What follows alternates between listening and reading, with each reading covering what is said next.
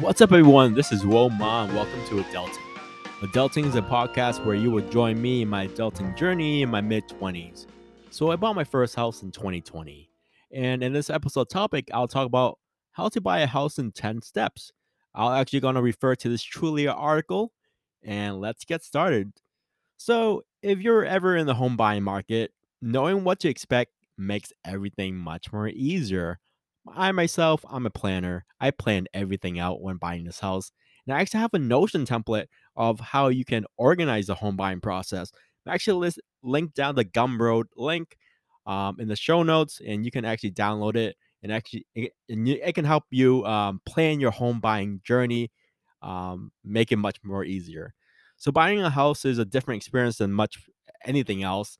And but knowing what to expect and taking it one step at a time can help you buy a house like a pro, even if it's your first time.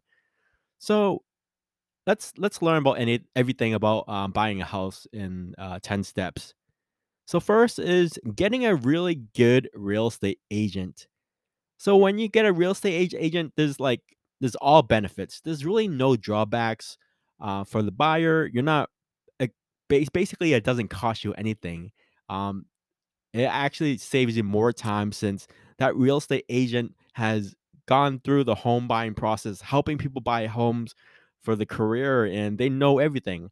But my advice is choose a real estate agent that knows the local market that they're getting into, since they can make analysis and know the prices in the area, and they know your requirements. Knowing your requirements is really important. For me, if you want a house that's 1,000 square feet and has a laundry machine and has a basement and everything, make sure that you list out all those requirements for your real estate agent. Your real estate agent is going to listen and gather up all those requirements so they can send you weekly emails of houses that match your requirements and your price point. So definitely prepare a list of questions to ask the real estate agent and interview them before committing, because the real estate agent is going to be with you throughout the whole home buying journey. Um, it's definitely going to be a lot of paperwork to sign, but I'm actually going to create another episode of questions to ask your real estate agent before before dedicating your time to on finding that real estate agent. A second part of the home buying journey process is shopping for a mortgage. So it's important to compare mortgage rates online, taking a look at what type of mortgages you want to take, conventional, FHA, fixed rate, adjustable rate. So understanding the differences can help you figure out buying a house that's right for you. So what's really important nowadays is getting a mortgage pre-approval. Uh, you might heard of it as a pre-qualification, and so that basically gives you a general idea how much house you might be able to borrow, how much you might be able to borrow for that loan. So getting that pre-approval is the next step. So disclaimer is when you get a pre-approval, they take a hard query on your credit score. So take a note of that. So your credit score may drop a bit. Um, but that's commitment from a lender on for the amount that you can borrow. So so to making sure like you're really committed into buying a house, some real estate agents may ask you, can I see that pre-approval letter that the lender sent to you via email? Because it makes you a stronger home buyer candidate. So that's why having that pre-qualification really helps you makes a real estate agent feel like you're serious. You're serious. You're in the game. You really want to get that house right now, um, and the sellers love that actually. Once you get the pre-approval, means that you're serious. So so before getting the pre-approval, know that it might take a hit on your credit score because it gets a hard inquiry, since the lender is basically checking your credit score because credit score is a big factor in getting a mortgage. So the next topic I'll talk about is making a list of needs and wants.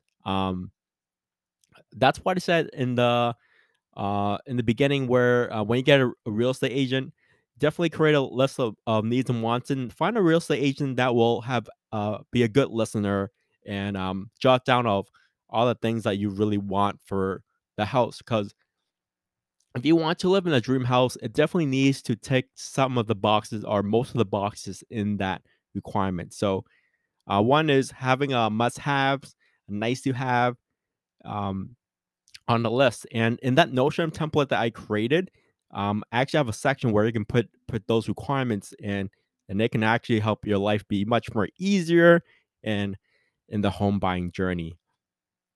So one of the must-haves for me was location, and it was close to public transportation. And that was one of my needs actually. I want to be close to public transportation since I live in a city where public transportation is pretty good, and definitely think about the neighborhood, having good schools for your kids, the number of bedrooms, bathrooms, and stuff like that. So your real estate agent can help you decide what items might be a best fit, based on the homes that will be on the market you're searching for. Next thing is browsing online house listings. So your real estate agent's gonna send you emails. Um, they're gonna work 24 hours a day. Like, real estate agents don't really sleep, honestly. Like, they work at nights. I got emails. I got paperwork to sign at like 11 p.m. at night. So definitely browse online listings. I really like Trulia. Trulia is my favorite, but real estate agents have access to the MLS system. So the MLS system is uh, basically an online database of houses that are on the market. So they have insider details. So your real estate agent's gonna send you weekly emails or daily emails on houses that will become available based on the requirements that you have for your potential home. So definitely, uh, right now, if you are thinking about buying a house, definitely create your wants and needs list, and that's definitely important. So next is, once you have the wants and needs list, and you already have a list of homes that you want to buy, definitely go to a few house viewings. Once you start seeing a few homes, you can call an agent, and your agent's gonna be there, and you can schedule some viewings and walk around, um, compare and contrast some of the houses that you're looking into. Once you have more knowledge on the market and your options, you get to find that home that really fits your needs. So, I know that some people might like, hey, view a home online but never visit it. Strongly encourage you to actually go to home viewing. Go there once or twice, see if it's a perfect match that fits your needs and wants, and take a few pictures, take video, and think about it, because you never know, that it might be your future home. Next is, once you find the home that fits your needs, you can make an offer and negotiate. So once you're ready to start the home, it's offer time. You gotta figure out. You gotta thank your real estate. Thank working with a real estate agent, and it's time to think about the numbers.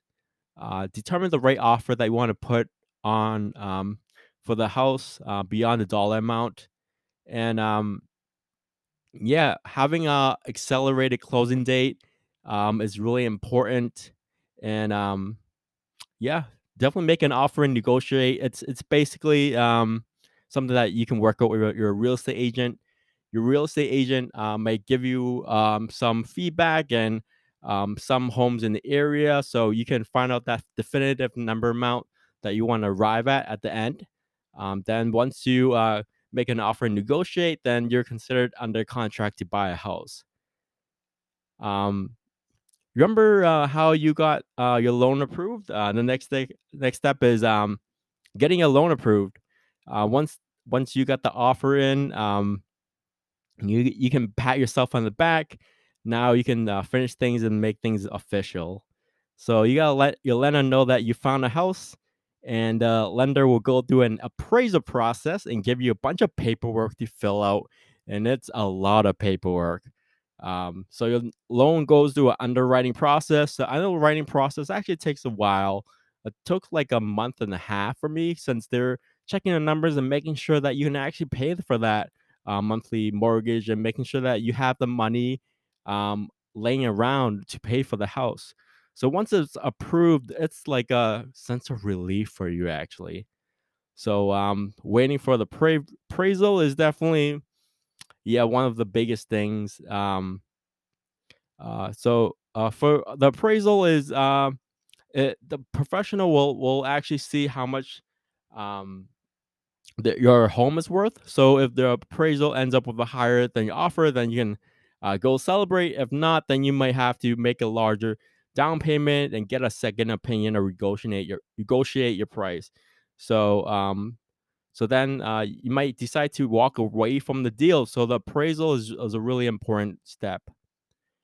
Next is hiring a home inspector. So once you have that appraisal approved, being under contract means that uh, you can hire a home inspector. I can still back out everything. The home inspector is the one that finds out potential surprises.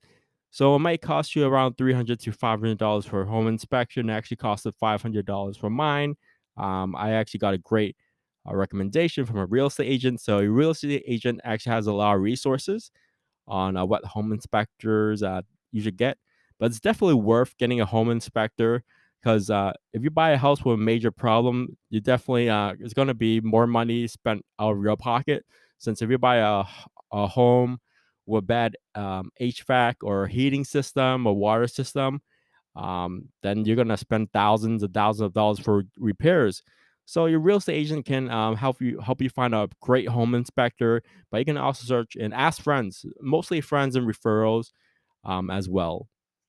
So lastly is closing on your house. So that's the day where you get your home keys. But first, you have to do some serious paperwork. You're gonna set up an appointment on closing your house, and you need to bring your driver's license. You got to bring a check for your down payment, and pay for the closing costs. So closing costs, it ranges from 2 to 5% of the home purchase price. So that closing cost might actually give a commission. That's how your real estate agent gets that commission from the closing costs. Um, so and do like a lot of patience. There's a lot of patience, and you're going to be signing a lot of papers and dozens of papers. But at the end of the meeting, you're going to be a homeowner. You can take your keys home actually, and open the door and celebrate. And it's actually not that bad of a process buying a home, as long as you get your stuff together, and if you're organized, and if you're planning right, buying a home should not be that bad. I bought my home in 2020, and I'm happy about my decision. I got my needs and wants prioritized, and yeah. So thanks for listening to the podcast, and hope you also enjoy that home buying journey. It's actually not that bad. I actually enjoyed it, and finding a good real estate agent is really important as well. So thanks for listening.